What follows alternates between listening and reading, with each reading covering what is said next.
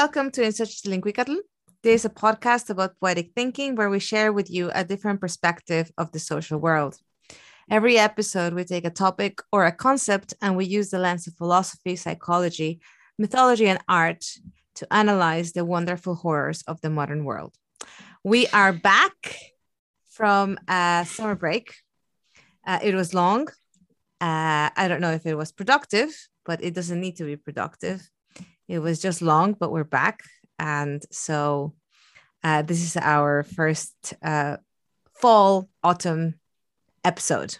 Still summer though, no? Because we don't change to autumn until the celebration of the two goddesses, which is the 27th of September. Which hopefully the episode will be out by then, but we don't know. Let's do it before so we can still make it summer, the end of summer. So we are somewhere between the end of summer and the beginning of fall.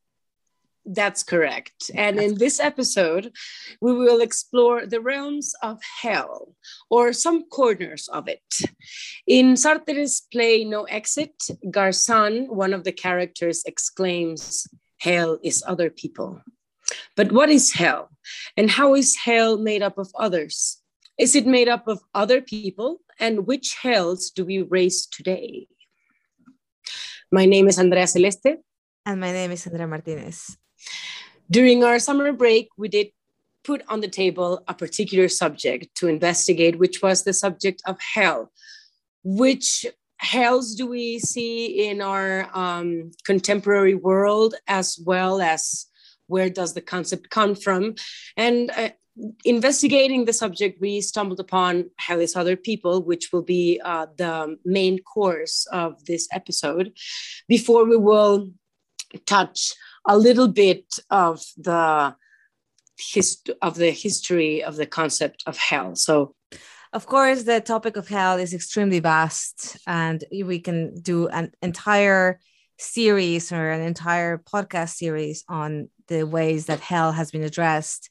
But we were more interested, like Andrea is saying, on how do we create our own hells, and basically in modern life, where modern life, and by modern life I don't really mean modernity in the philosophical sense, but post-pandemic, right? Like what or post-pandemic, middle of the pandemic, whatever, have we created, and how do we think of, and not even post-pandemic, because a lot of these trends began way before that. We have started to see each other as hellish, as nightmarish, as impossible to deal with, as torturing, right? In the sense of hell as something that is punishing to experience. It's torture. And so thinking about this, that's how we thought, well, then hell is other people, as Sartre said. However, before we get to the story behind hell is other people and Sartre and the play No Exit, we want to first establish that there are other hells that are not hells in the sense that we understand hell. So before we get to the hell as other people, we want to say that hell doesn't have to be hell. And of course, the first example, or not of course, but one of the main examples has to be an example from Mexico. So in Mexica culture, when people die, they go to Mictlan, the land of the dead, and the god there is called Mictlantecutli. And it's a journey that people embark on once they die. And there's a few things that are quite interesting about that journey. First of all, Mictlan is the land of the dead, but that doesn't mean it's hell. It just means this is where you're going. And it depends not on what you did in life, where you go, but it depends on how you died. So if you died in war, or if you died, I believe, giving birth, or drowned, you go to different lands. You go to Tlaloc. But if you die a normal death, then you're going to Mictlan. And there are 9 lands that you need to cross. And in order for you to cross them, you need a dog. The dog first is going to take the you sicker across. pump. It's going to take you across the river. And so when they buried people in ancient Mexica culture, they would dig the tomb, and they would give you your dog, your dead dog, of course, and certain other things. They would give you something to cover yourself, because you're going to also go through the land of the wind, and it's going to be some cacao seeds too, no, or something like this. I don't remember all of the requirements for every of Nine Snaps. One of the things I remember is that you need something to cover yourself, because the wind is piercing. It's so strong that it's piercing. And so this journey takes 4 years. So for 4 years, the family of the dead person, it's funny because we have, of course, already talked a lot about death in our previous episodes. We keep returning to the same themes, but the family of the dead person has to continue to do the rites for 4 years until the person has arrived to Mictlan. So in this way, everybody's bound to each other. Yes, as we are. And so this is one of the examples where the hell or the inferno is not seen as something that punishes, but is more like it's a journey. It's not defined by your actions. It's not like this is not what you deserve. It's not a it's not a condemnation. It's not a condemnation. It's not like what you get. This is not what you get because you whatever, had an abortion or lied to some people or committed fraud or whatever. Like, it's just, this is what happens if you die naturally. So yeah, and on the other hells that you explained, that this is it, that the destiny you get in the netherworld depends always whether you died naturally or, it's linked with how you died. So it's natural causes, you go to Mictlan, but if you died during birth, like you said, you go to a different one, which must be in a goddess of fertility and flower, something like this. And in that way, it's the same with with the Greeks and with the Nordics and with the Norse mythology, that's why they are so eager to die in battle, for instance, the heroes, because if you don't die in battle, then you don't get to go to, that certain part of hell, which is Valhalla, which for us now is paradise. Like if you go outside and you say, so is Valhalla heaven or hell? They go like, well, it's of course a heavenly place. But for the Norse mythology, they're not so radical. It's just the netherworld. It's the particular specialized netherworld for heroes. And for instance, in the Greeks, it's very similar, like like here in Mexico with Mictlan, which is Hades is actually he is known like the Lord. In English, it must be the Lord of many visitors, because he gets so many, or the host of many visitors, because he gets so many people, because so many people die. But they're regular people, regular folk. But for instance, there are also the Elysian fields where heroes and other very special gifted mortals end up going.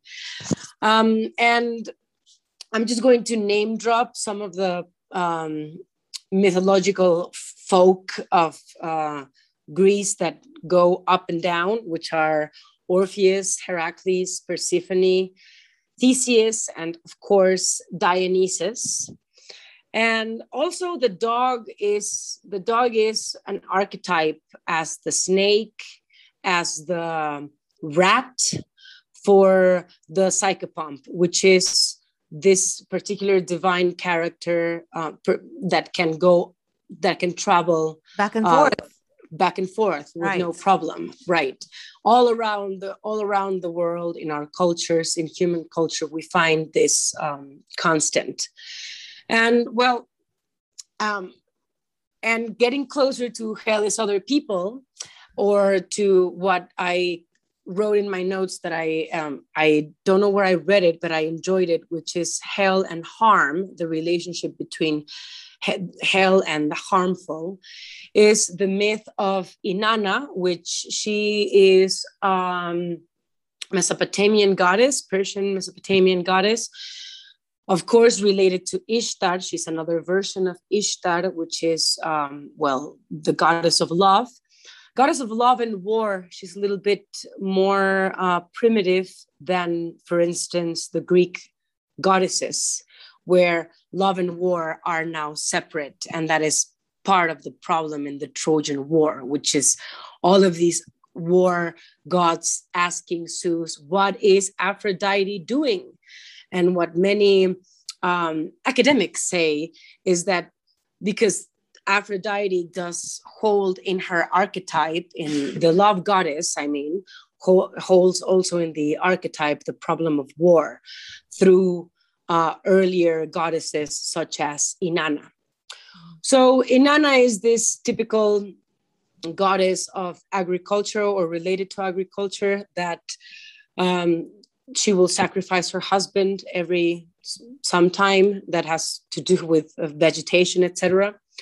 But during her marriage to one of her husbands, which is Dimisu. Sorry, yes? What is the animal? Sorry, what is the animal that eats the husband? Like not the husband, but like the the mate, male, the sexual mate. Is it the spiders? Don't spiders eat their? Yeah, the black widow. The black widow is the like. Black widow. Sorry, I just thought about the sacrifice of like the husband, like. Or the mantis when she's in captivity. Okay. Yeah. Sorry.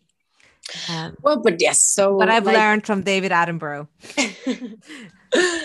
So, in her marriage to Dimisu, she travels to the underworld, to hell, because she wants to kill and supplant her sister, which is the goddess of the dead.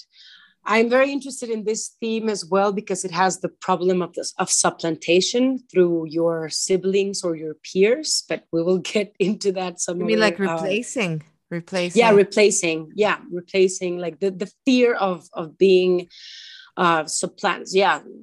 Anyway, well, going through hell as going to the Mictlan, as any hell, it's a journey. It's a big journey. And if you're not a sycophant, it's not going to be an easy journey. And if you're not dead, it's not going to be an easy journey either. So she gets into hell completely naked, which means she has lost all her power because of the journey. Like the journey had so many perils that she lost all her power. She gets there completely naked in front of her sister, which as a kid sister must be very humiliating if you want to, take control of your sister's kingdom and then just get to her doorstep completely naked and ashamed. Anyway, love and fertility cannot defeat death. This is sort of the morale of the myth. So when the love goddess wants to go back to earth and just keep loving and whatever, just keep loving and making more offspring, the 7 judges, which are the Anunnaki, ask, who descends to hell may leave it without harm. So what I like about this is one of the first moments in hell history where it's linked with some kind of payback. You can't come here without giving some kind of payback because you came here. Mm-hmm. So there's a kind of harm by coming into hell. Whether you died and you're here because you're condemned, which is, we will get to this in a little bit, which is Christian hell. Or like this goddess, which is, you are not supposed to be here. You're the goddess of life, sex, fertility, love, whatever. What are you doing trying to conquer death? Do you think you can just do this? You can't. I think that whole thing between love and death is, of course, myth, but of course, because it's a myth, it's so extremely relevant that, so love can conquer a lot of things, but it cannot conquer death. That is the Western passion. Yes. Exactly. Like can love conquer death? Well, The answer no, is but no. some of the Westerners might still say, well, you don't know, it's still a mystery. I will take no sides. This thing that you talked about, you cannot leave hell without harm. I mean, in a more Western, of course, fashion, more towards where we're going, of the hell of condemnation and also existentialism in Sartre. There's a new movie that hopefully you will have the opportunity to watch. Leo Carax, he made Holy Mothers and The Lovers of Point Neuf, two of his famous films, and the new one is with Mr. Adam Driver. Oh, it's the movie that you went to see at the movie? Adam Driver. Ooh, Adam Driver. And Marion Cotillard. Oh, really? Butchering her last name. I apologize. And the movie's name is Cotillard. I won't tell you much about the plot, but I will tell you that one of the main themes in the movie is the abyss. And of course, Leo Carax is French. And of course, he's like referring to French existentialism, which some of you might not find particularly enticing. And of course, I also have my strong criticism against Sartre's interpretation of hell and no exit and whatever. And I will talk about that in a minute. But one of the themes is you cannot stare at the abyss without being marked by the abyss. And that when you watch the movie, you should think about that. You cannot think about that image. You cannot stare at the abyss without being marked.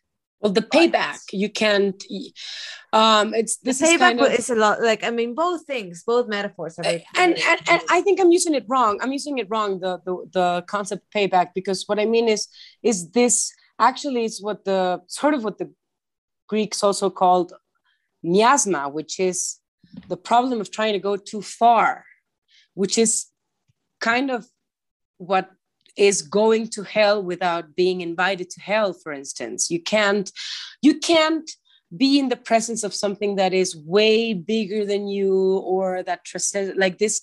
Am I making sense? Like this bigger than yourself thing, or not being called for by that that is bigger. You will have to, be marked, pay. You can also think about this in terms of the first season of Black Mirror, where we have Gleeson's son is a beautiful actor as well, Irish actor, and his wife, and he dies in this episode, and the wife somehow manages to use whatever technology to bring him back. Oh yeah. Oh, those robots. And then are cool. you can't bring somebody back without bringing the whole thing. Or is the Babadook? Is part of the Babadook back with you, right? So if you're familiar with this episode, you'll know how weird it is, like the fact that he's back alive, but at the same time, And actually, for me, that episode brought to the table the problem of love and death again, and how when you cannot conquer death. It's kind of uncanny. Yeah, it's kind of uncanny because there's this. Well, there's this judgment, or I had this judgment all the time, which was how dangerous can it be to, get too much attached to a person. Yeah, attached, because I kept thinking, sitting in my sofa, it's not him, this with this, because but I am, well, it's not. It's just this uncanny thing that wants to conquer death. Yes. Like the Babadook. So going back to the this idea that you can't go to the fully unknown or to this kind of like beyond limits places without coming back with some remnant or kind of scarred in some way from it. Will we move on to hell as condemnation? Yeah, I will just want to point out that as hell will start to polarize itself more towards condemnation, And although we do find the origins of being scarred, like way with the Persians, it's also a place of initiation and of being cured. For instance, as Orpheus leaves hell pretty scarred because he has to leave his love there. But for instance, Heracles is taken there to cure his madness of killing his wife and children. But we will, as we move towards our time, or as the world becomes more Christianized, what will win is the notion of hell as condemnation. So yes, let's move to City of God and Saint Augustine. Okay. Well, what I find interesting in Saint Augustine's City of God regarding hell is his, and I think it's very revolutionary, is for Middle Ages, is how the soul and the body are linked. For him, there is no way you can unlink the soul and the body. And in this way, body is as eternal as the soul, and through the body, it feels, whether it is the basking of oneself in God's presence, or the torments, the fiery torments of hell. Mm-hmm. So I will read an excerpt of, this is book 21, chapter 1. The title of the chapter is "Of the Order of the Discussion which Requires what we first speak of, the eternal punishment of the lust in company with the devil, and then of the eternal happiness of the saints." So St. Augustine says, "I propose, with such ability as God may grant me, to discuss in this book more thoroughly the nature of punishment. The body partakes of either destiny, being heavenly or hell, and it seems to be more incredible that bodies endure in everlasting torments than that they continue to exist without any pain in everlasting felicity. Consequently, when I shall have demonstrated that punishment ought not to be incredible, this will materially aid me in proving that which is much more credible." So here what we have with St. Augustine is the fact that we are going to be punished through our bodies forever. There is that punishment is bodily, which reminds me of Foucault in terms of punishment as well, because but mainly, I mean, and we're not gonna in any way expand on this because we said, this is more like a kind of like exploration rather than an in-depth analysis. But of course, you have all this kind of bodily tortures in Dante's Inferno, in the nine circles of hell, and all the horrible things that happen to the and sinners. The description, because we had no TV back then, so the most read pamphlet, or I don't know, I'm sorry if I am massacring language, but the most read thing in Middle Ages was linked with how the saints were martyred and killed. Mm-hmm. So this description of gore is, embedded in our liking. We've talked about this in our previous episodes, and how complex we are in these ways, and how we want to hear terrible stories as the night comes closer. And just to bring that a bit closer to our 21st pandemic century, there are all these stories now that I call vaccine porn, which is in the New York Times and the Washington Post, and all the people that did not take the vaccine and then got COVID, and then in their deathbeds they're saying, "Please tell my daughter to take the vaccine."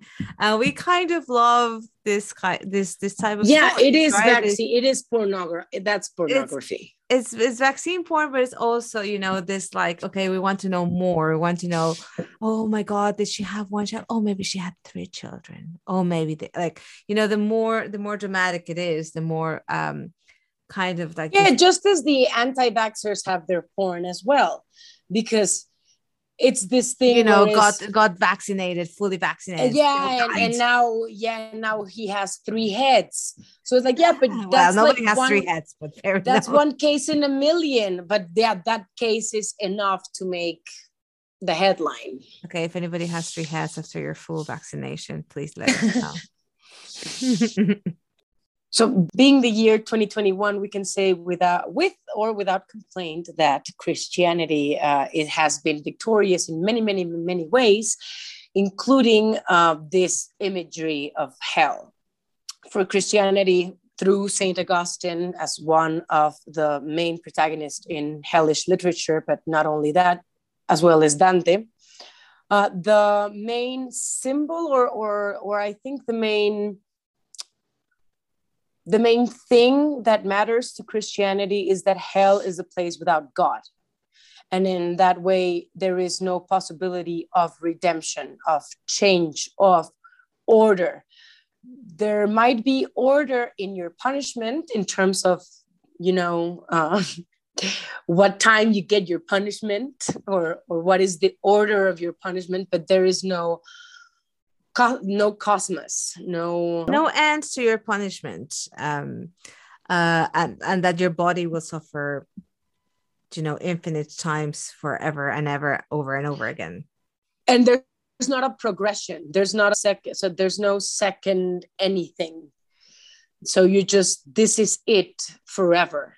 Your condemnation. There is no way you can get out as long as this is why hell is a cautionary tale as well for Christianity, because if you do something wrong in your life, you might go and burn in hell. So you must maintain a certain ethos and cleanse yourself and be good. Just be good. Yeah, be good.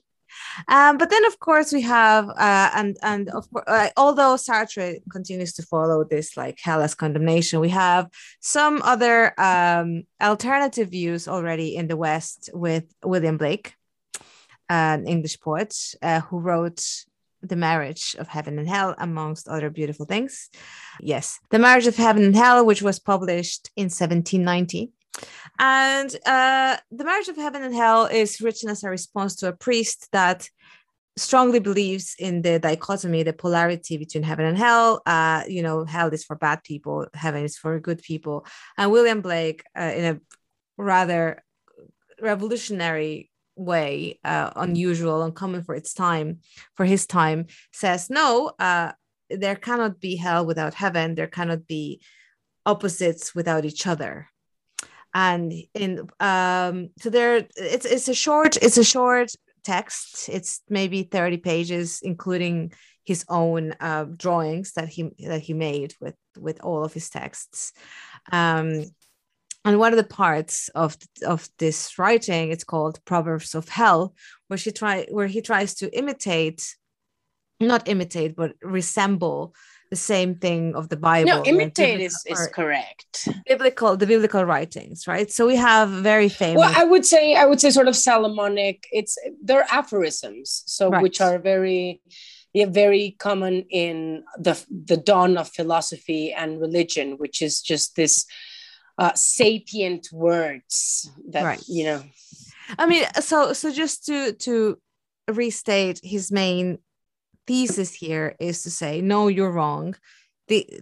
Everything is united, and there cannot be evil without good, and there cannot be black without white, and there cannot be opposites without the other thing.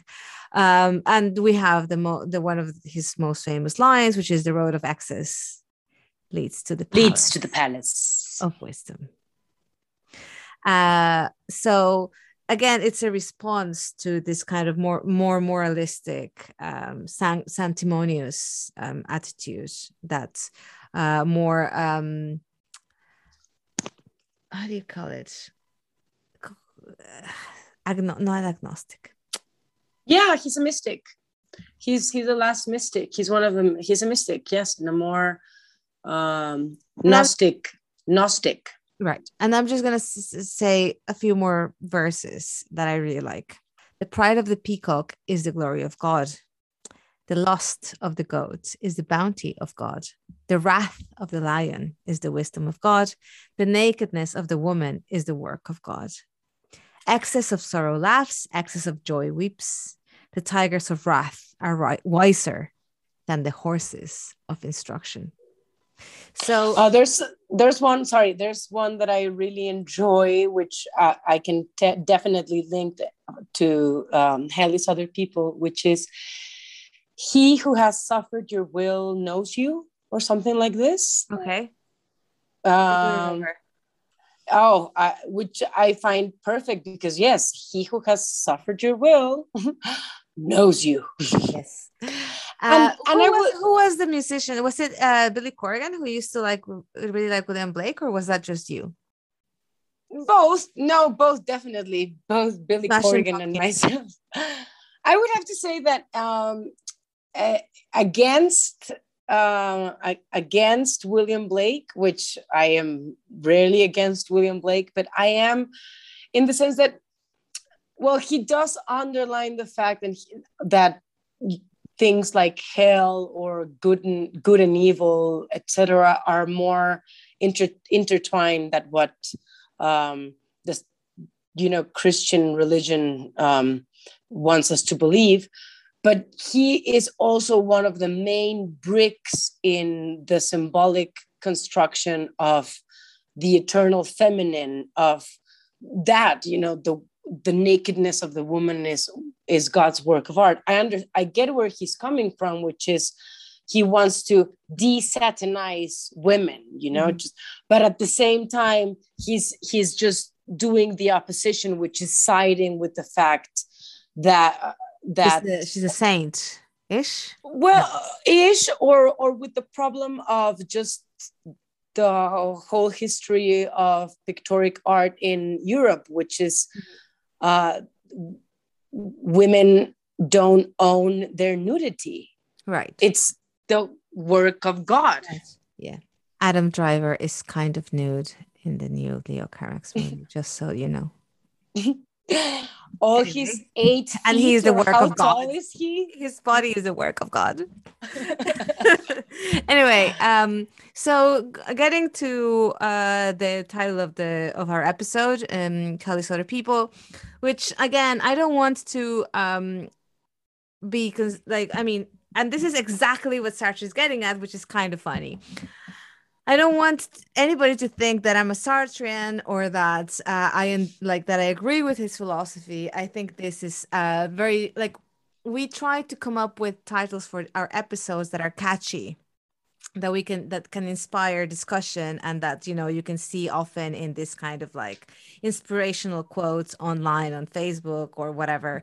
So although there are aspects of his philosophy that are interesting, there are also a lot of aspects that are criticizable. So I'm going there. But before I go there, let's just say what is No Exit about. So No Exit is a play that was written in order to bring to life or express or depict the concepts that he that are part of his main work, philosophical work, which is Being and Nothingness. So we have concepts like bad faith, authenticity, the gaze, otherness. I'm not going to go into the concepts of being and nothingness, because that's not the point of today. And then we have three main characters who he wrote this play for three of his friends, and at no point can these characters leave the stage. So we have Ines and Estelle as the women, and Garçon. We think it's Garçon. Just go with it. Or Garcine, Garçon. I don't know.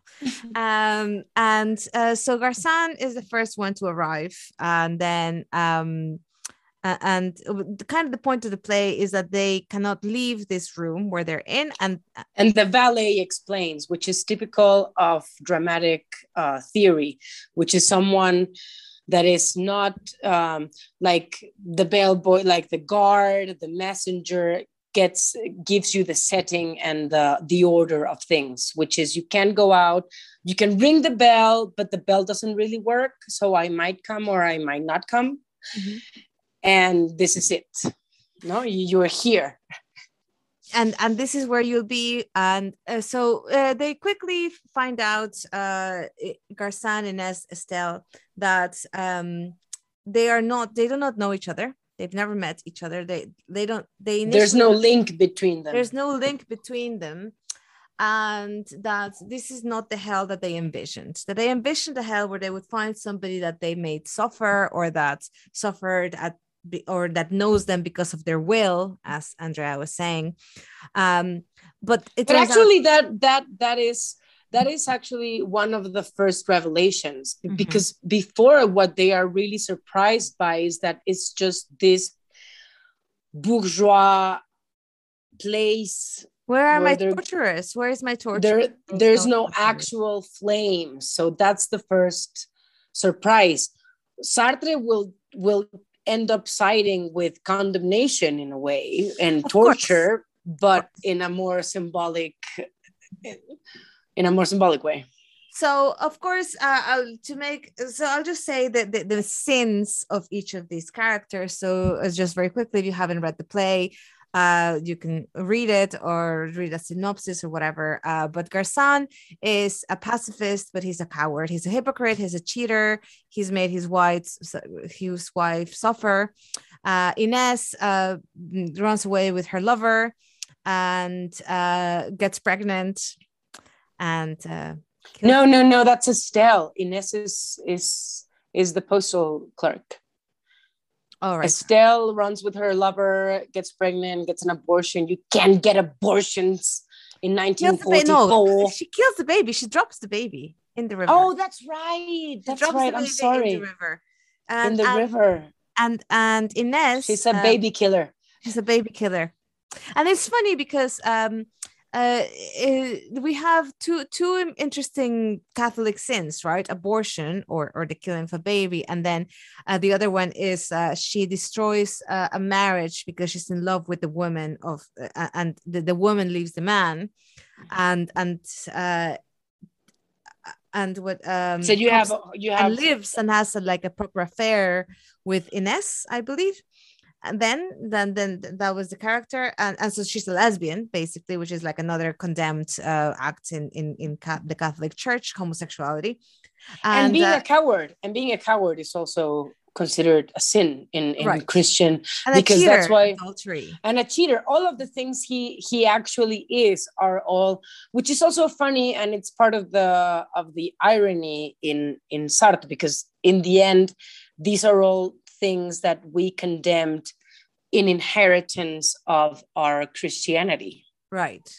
And to finish up with the sins, the woman that leaves the husband for Ines, Ines turns out to be this despicable woman. She says, I'm rotten because she makes her lover suffer. There's no day that goes by without her telling her something about, oh, we killed him, because the husband, the former husband, kills himself. And then of course eventually the lover, the woman wakes up one night, lets the gas on or leaves the gas on, and they both die.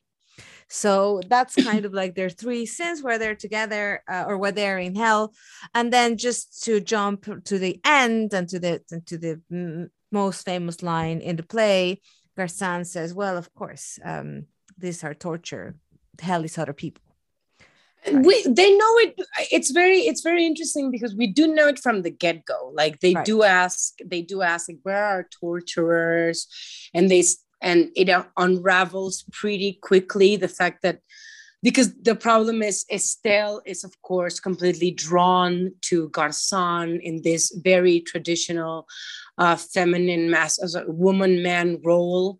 Seducing him. Yes, seducing him, and the lesbian is just completely desperate. No, I'll take away your pain. You will be able to see yourself through me. And then the Garcin at some point wants to ignore them both, but they're like, so there's this constant absence of otherness, of this constant presence, apologies, this constant presence of the other. And this is like one of the central aspects again. Well, like so this is the part that is interesting. So I'll start with the part that is not interesting.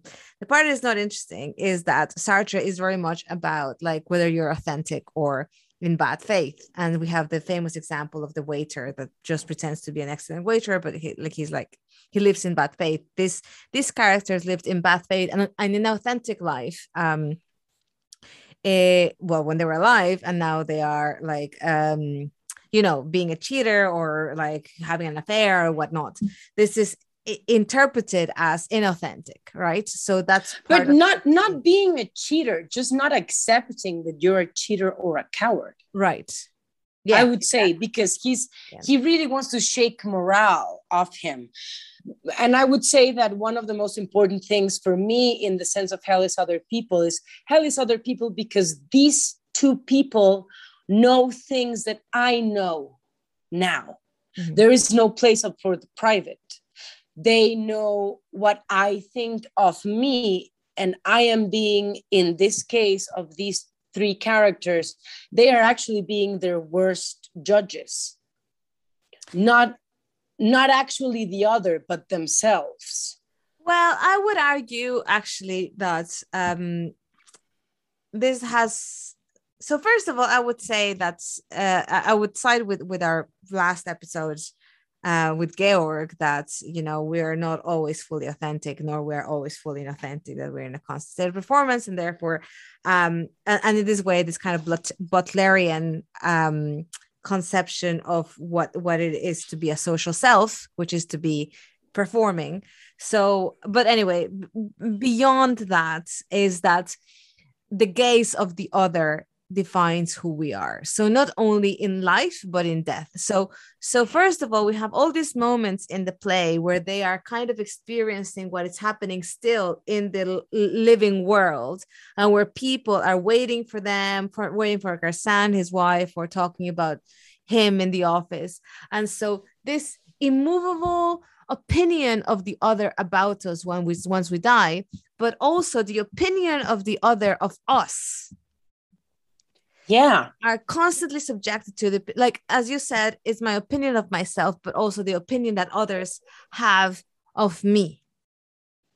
And that is what is hell, because there is only a certain amount of that opinion, if any, that I can control. Well, that's another Black Mirror episode, which is the one, I think it's season 1 or 2, I don't remember. I haven't watched Black Mirror in a long time.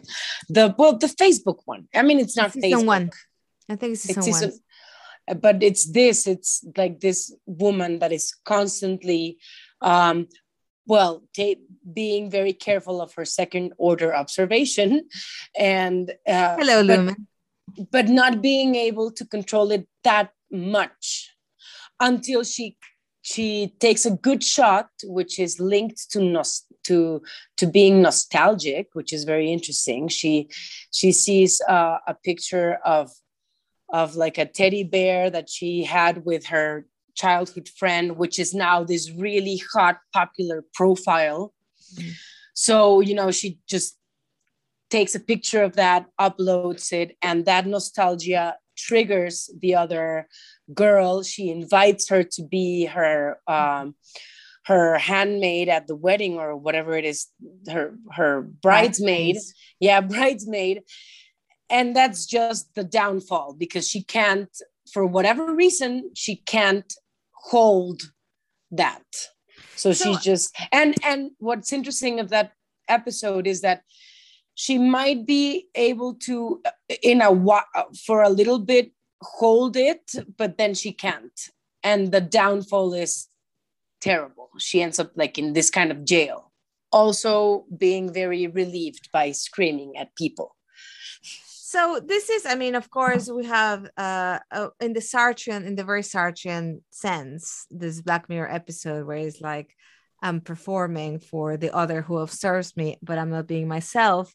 And also we have the Lumanian and also Georg, who was here in the previous episode, more kind of less condemning of the second of the observation of social media, where I mean, you can see both sides, both the Sartrean and the this. But for instance, where does sorry. All the time. So the pressures of how to profile ourselves so that the other sees us. How am I perceived? Like now, like am I perceived as a Sartrean? Am I perceived at work as an idiot? Am I perceived as productive? Am I perceived as bossy? In social media, do people think I'm cool? Do people think of me as a theater person? Do people think of me as an academic? Do people think of me as absent in social media? Do people think of me not only on social media, but because I'm not in social media? Do people perceive of me as special? Do people perceive me as revolutionary? Do people perceive me as an outcast? Is that how I want people to perceive me? So second order observation goes further back than social media and further beyond social media. It's all over, all around us. And now social media, of course, further evidences or reveals this second order observation, and for the same reason, because it's so palpable, it becomes also hellish. And that's when you have documentaries, which I have not seen, but Fake Famous, right, where like you make people try to be famous, like influencers or whatever, and they end up breaking down because it's really hard to be pleasing people all the time. But it's been always hard to be pleasing people all the time, right? That's why, the girl in Black Mirror screams, but she would have screamed also 100 years ago. Maybe she wouldn't have screamed. Maybe she would have drank a bunch of stuff. Well, it's like it goes from Titanic to Britney Spears. I mean, there's this part in Titanic where Rose DeWitt-Bukater tells Jack Dawson, "I'm screaming at the top of my lungs and no one looks up." Right. In terms of why she wants to kill herself, because she's being surrounded by this hell that makes her be, or condemns her to be in a certain way. And the other, well, she's so lucky, she's so star, but she cries, or how goes Britney's this? Yeah, what's the name of that Lucky song? Lucky, yeah, which is. But I mean, of course, the social media, and if you watch, look, I've been going through the social media profiles of Britney Spears and Madonna, and the exponential growth of what Georg calls the general peer, right? Like of that who observes you, and you can quickly see the damage, or I mean, it's not like the damage is just about social media, but social media really exposes it. Visible, exposes it. It's so it doesn't take very long. Just check out Britney Spears' Instagram profile or Madonna's profile, and you'll see what I'm talking about. But at the same time, the gaze of the other, I would say, and this is where I disagree with Sartre, the gaze of the other is not necessary for me to become a hell of my own making, because if we are completely isolated, we are also in hell. But I don't think, again, I think Sartre always gets radicalized in a way. I mean, well, what else are they going to talk about if not hell, since they are in hell? So, of course, the conclusion in a play about hell is going to be about hell. I don't think he means as an absolute experience, of course, in life, but it is true. I mean, and linked to his problem of authenticity, it has to do with that, because people don't allow you to be authentic sometimes. This is the problem of grandmothers. Like, I want to do this to my hair. Want to get a tattoo. And if you live in a very traditional Mexican household, your abuelita is going to say, "What did you do to yourself?" And that's going to be a problem. And you can't decide. You don't have to go too far. Body. My mother stopped talking to me recently because I got another tattoo, and she was like, I'm not going to talk to you anymore. And she sent me a text on Facebook saying, I'm not going to talk to you anymore. So in Because that way, I mean, I was in like, that way, she was hell like, is other people. I was like, I've gotten like about 9 tattoos. This is like the eighth or the ninth. I can't remember exactly. So I was like, this never worked for you before. What do you think is going to work for you now? But yet again, and just let me give one more example, more scientific, other than my mother. Um, is that Which is a doctor, so it's science enough there. science enough, but like she's a maximum or enough science. But anyway, so researching this topic, I came across study of organizational psychology in Germany, which surveyed 70,000 employees of different areas. And it turns out that those employees who have to deal with conflictual situations with others are more likely to experience occurrences of depression. So yes, hell is other people. And basically what the study explains is that, well, and this is actually mostly or more commonly women, not men. And you can have the theories that you want about why it's mostly women than men, or maybe there's more women in these occupations than men, or maybe women have a harder time or process these things more personally. We don't know. But it's occupations that require this kind of social emotional resources, right? That require you to regulate emotion, to regulate your expressiveness, to calculate how you're going to talk to the other without being like a complete asshole, basically. And so that is like it's significant. Hellish. That's hellish. Yeah, so that is seemingly hellish. So yes, but however, tell me. Yes, no, you go ahead. That one when Sartre was interviewed about his line "Hell is other people," he was actually like, "Well, I've been misinterpreted. I don't mean hell is other people. I mean that we understand ourselves through others, and others understand themselves through ourselves, and that's what I meant." So that's, I mean, okay, and that is part of hell. That is what I think the play does continue to uphold many of the symbolic. Of the symbolism that hell has since the beginning of our human whatever, which is it's a place of torment in a way, but it's also a place of self-knowledge, right? Because it is through the other, whether it is a self-knowledge that will give you hell or not, but just also Sartre's linking knowledge to a hellish experience, because what existentialism brings to the table is you are responsible for your own nausea if it is you get nauseous with this experience of life, which is also I would actually add that more than being or wanting to present hell as hell, he also is marking hell as quite mundane, because like what you just said, like people quite mundane, and in that way is why going to the bank something is hellish. The bank. All of this bureaucratic thing, but processes not only, like basically every single, like not every single, but a lot of the interactions that we have nowadays, not every single interaction, but a lot of the interactions. So I've experienced this recently, not hell, but like this kind of like hellish circumstances going back to work now that lockdown is over in Ireland. And you can see, I would be honest, I haven't felt the hell of others just.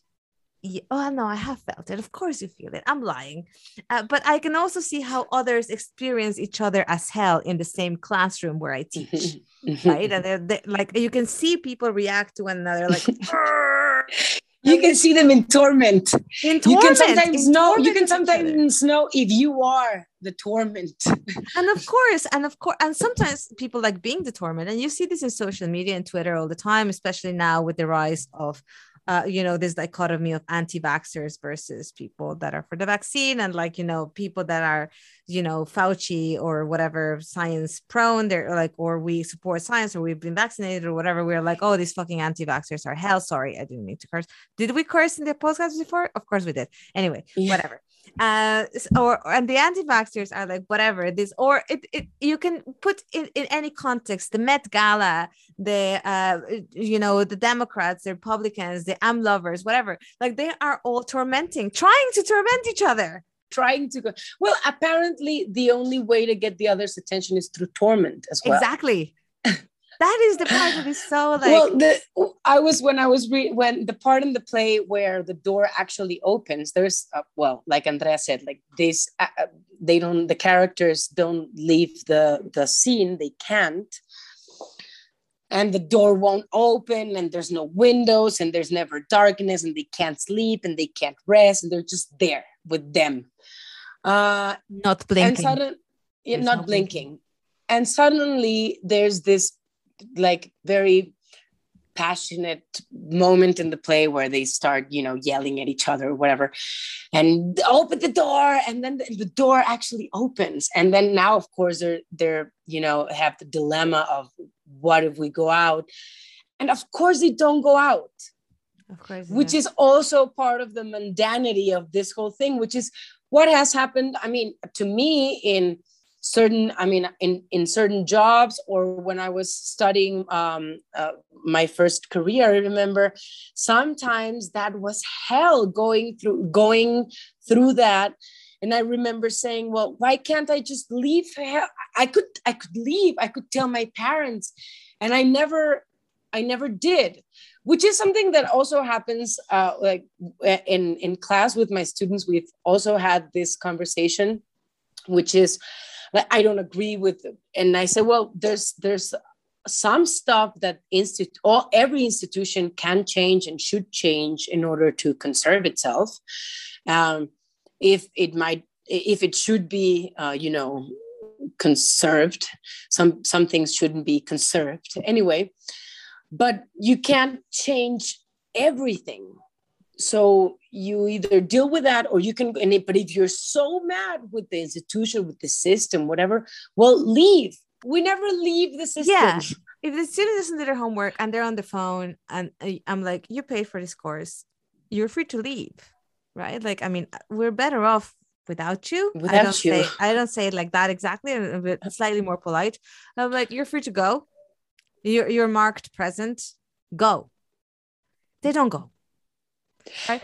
Do they want to torment you? That would be one of the questions. Well, I don't know. It's just they are the other's torment, but they're not trying to.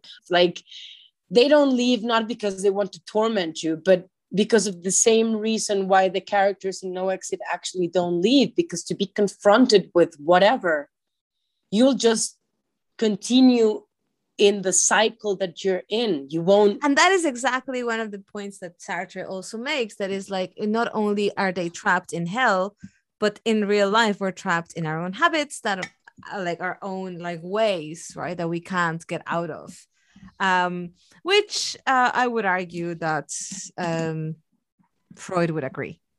So moving forward from Sartre to the 1990s, and one of her favorite women who liked talking about her own health.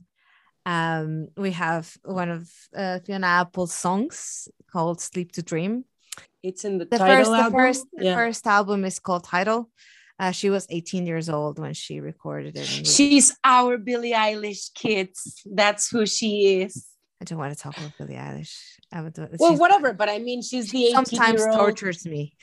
She's the 18-year-old. Fiona Apple is the 18-year-old. Of course. No, I'm just joking. Billie Eilish, although I do find her a bit torturing. But anyway, so in one of her songs, she says, "You say love is a hell you cannot bear," and of course, in this sense, love as the relationship to the other. And I say, "Give me mine back and go there for all I care." And then she says, "I got my feet on the ground and I don't go to sleep to dream.